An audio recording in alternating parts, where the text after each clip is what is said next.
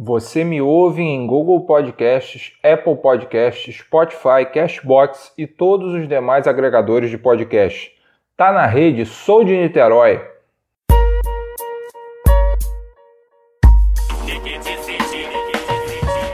Eu sou de Niterói, onde playboy quer ser bandido, bandido quer ser playboy. Eu sou de Niterói, onde playboy quer ser bandido, bandido quer ser playboy.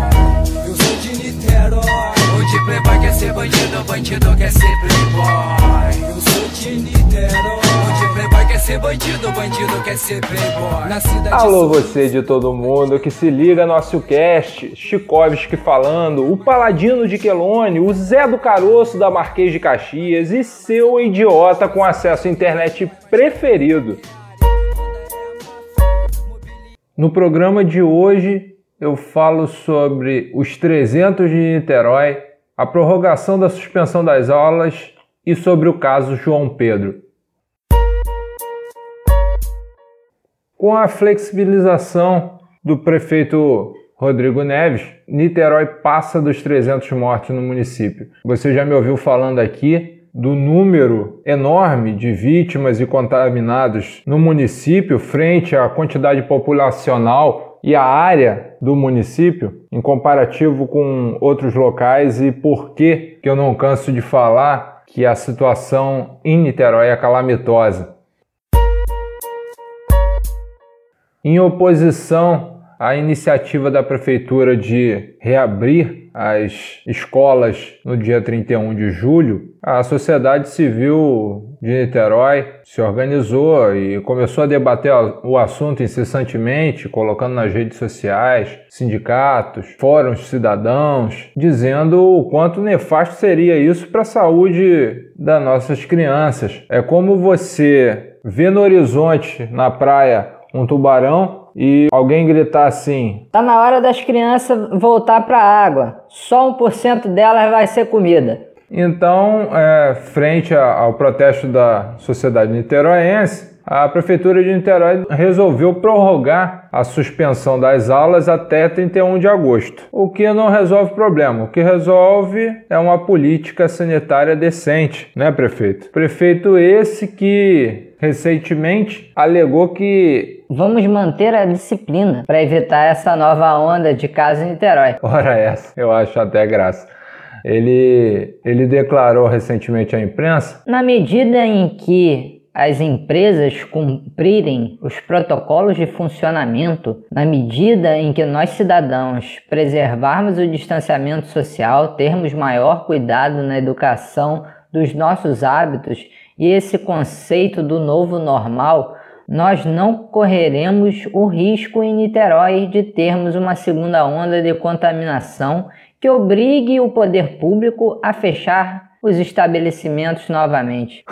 É pra rir, prefeito? É pra rir? Primeiro que não tem segunda onda de contágio. A gente ainda tá na primeira porque só não fechou tudo como devia, não deu o que a população precisava, que era teste de casa em casa, que era acompanhamento sanitário decente, é não deixar faltar água e luz nas casas do niteroense, é fazer sanitização não só em Caraí e nas ruas do centro comercial de Niterói. Não, tinha que sanitizar lá nas favelas também. Tinha que ter médico de família para auxiliar a população indo de porta em porta, não só testando, mas fazendo o trabalho de saúde preventiva correta. A gente tinha que ter todos os comércios não essenciais fechados e, em vez de dar dinheiro para a empresa, o senhor tinha que estar dando dinheiro para o povo ter um confinamento digno, porque não adianta nada o senhor falar: fica em casa. Aí o patrão liga para o funcionário e fala assim: vem trabalhar, tem que trabalhar. Mas não... Não, o prefeito já liberou. Porque a CDL pressionou.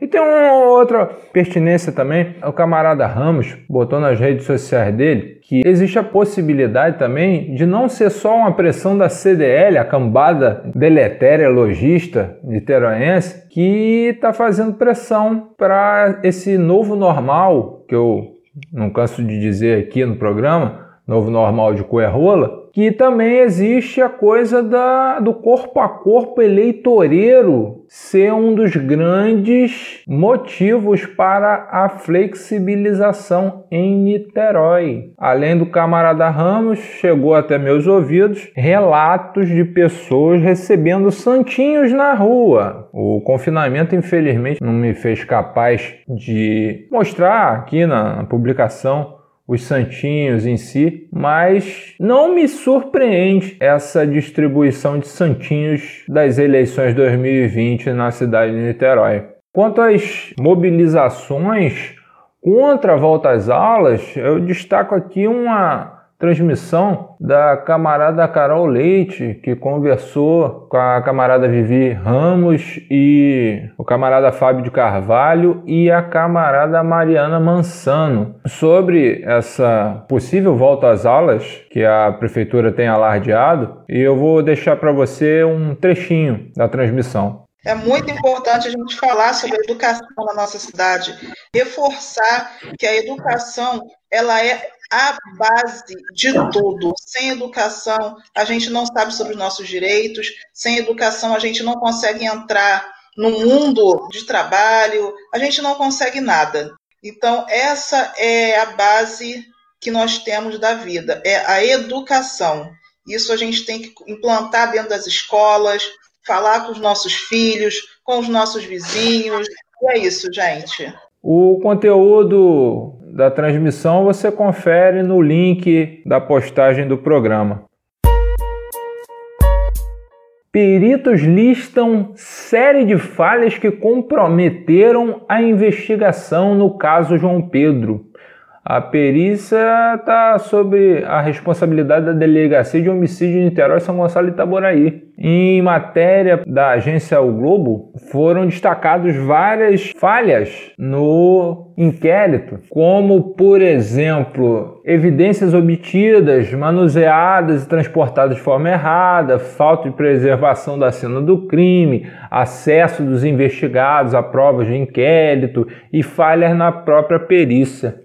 A investigação do caso do João Pedro, que foi morto em 18 de maio durante operações das polícias federal e civil no complexo do Salgueiro em São Gonçalo, apontou que a primeira falha ocorreu logo após João Pedro ser baleado e prejudicou a perícia da casa. Os policiais civis da Coordenadoria de Recursos Especiais, o CORE, que atiraram dentro do imóvel, não só deixaram de preservar o local, como modificaram a cena do crime. Estojos, parte da bala expelida no momento do tiro, as cápsulas de calibre 5,56, que saíram dos fuzis do agente, foram retirados da casa. Ou seja, ouvinte, tinha cápsula de bala no chão, o nego pegou a cápsula de bala e enfiou no bolso. Os estojos só apareceram uma semana após o crime, quando 3 policiais investigados voltaram à delegacia para prestar novos esclarecimentos e entregaram 19 cartuchos 5,56 da marca CBC. Só melhora, ouvinte, só melhora. Outro erro na investigação, apontado pelos peritos ouvidos na matéria, é o acesso a provas e inquérito por um dos investigados. No dia do crime, o inspetor Gonçalves, que é justamente o que mais fez disparos dentro da casa onde o menino foi baleado, foi nomeado pelo delegado Alan Duarte, responsável pelo inquérito, depositário de 3 granadas que os policiais afirmam ter encontrado no local. Os explosivos foram apresentados pelo agente do COR como provas de que havia traficantes na casa onde João Pedro foi morto. Foi o inspetor quem transportou os explosivos até a perícia. Não é maravilhoso? Quer dizer, a necropolítica do Estado brasileiro entra na sua casa, te mata e ainda, não contente com isso, não assume os próprios erros e faz de tudo para cobrir os próprios erros. A gente espera que os culpados por essa morte horrorosa sejam devidamente julgados e presos para o bem da sociedade fluminense. Douglas Mumuzinho é entregador de aplicativo em Niterói e se acidentou na Avenida Amaral Peixoto, fraturou a bacia, está internado no Hospital Estadual Azevedo Lima e está sem qualquer apoio da empresa iFood, a qual ele presta serviço, que não reconhece vínculo trabalhista com o seu trabalhador. A recuperação do Mumuzinho deve ser demorada e sua esposa Fabíola está atravessando uma gravidez de risco e já está no 8º mês. Os dois estão desempregados, sem qualquer direito trabalhista e precisando de muita ajuda nesse momento. Seus familiares e amigos estão com uma vaquinha virtual para acolher doações. Se puder, ouvinte, contribua. Vá em http://vaka.me/1204480 e ajude Mumuzinho nesse momento difícil. Se você gostou do programa, compartilhe nas suas redes sociais e divulgue a mídia independente. Como não só de curtidas vive o ser, pense em contribuir financeiramente. Vá em apoia.se/Óciocast e ajude a causa. Deixe seu comentário em ociolevalvicio.blogspot.com. Mande seu e-mail para ociolevalviciopodcast@gmail.com. Faça parte dos seguidores de Quelone no Telegram. Pie pra gente no @Óciocast. Nos dê seu coração em @Óciocast. Curta a página fb.com/Óciocast. Agradeço a sua audiência, beijo no quengo e até a próxima.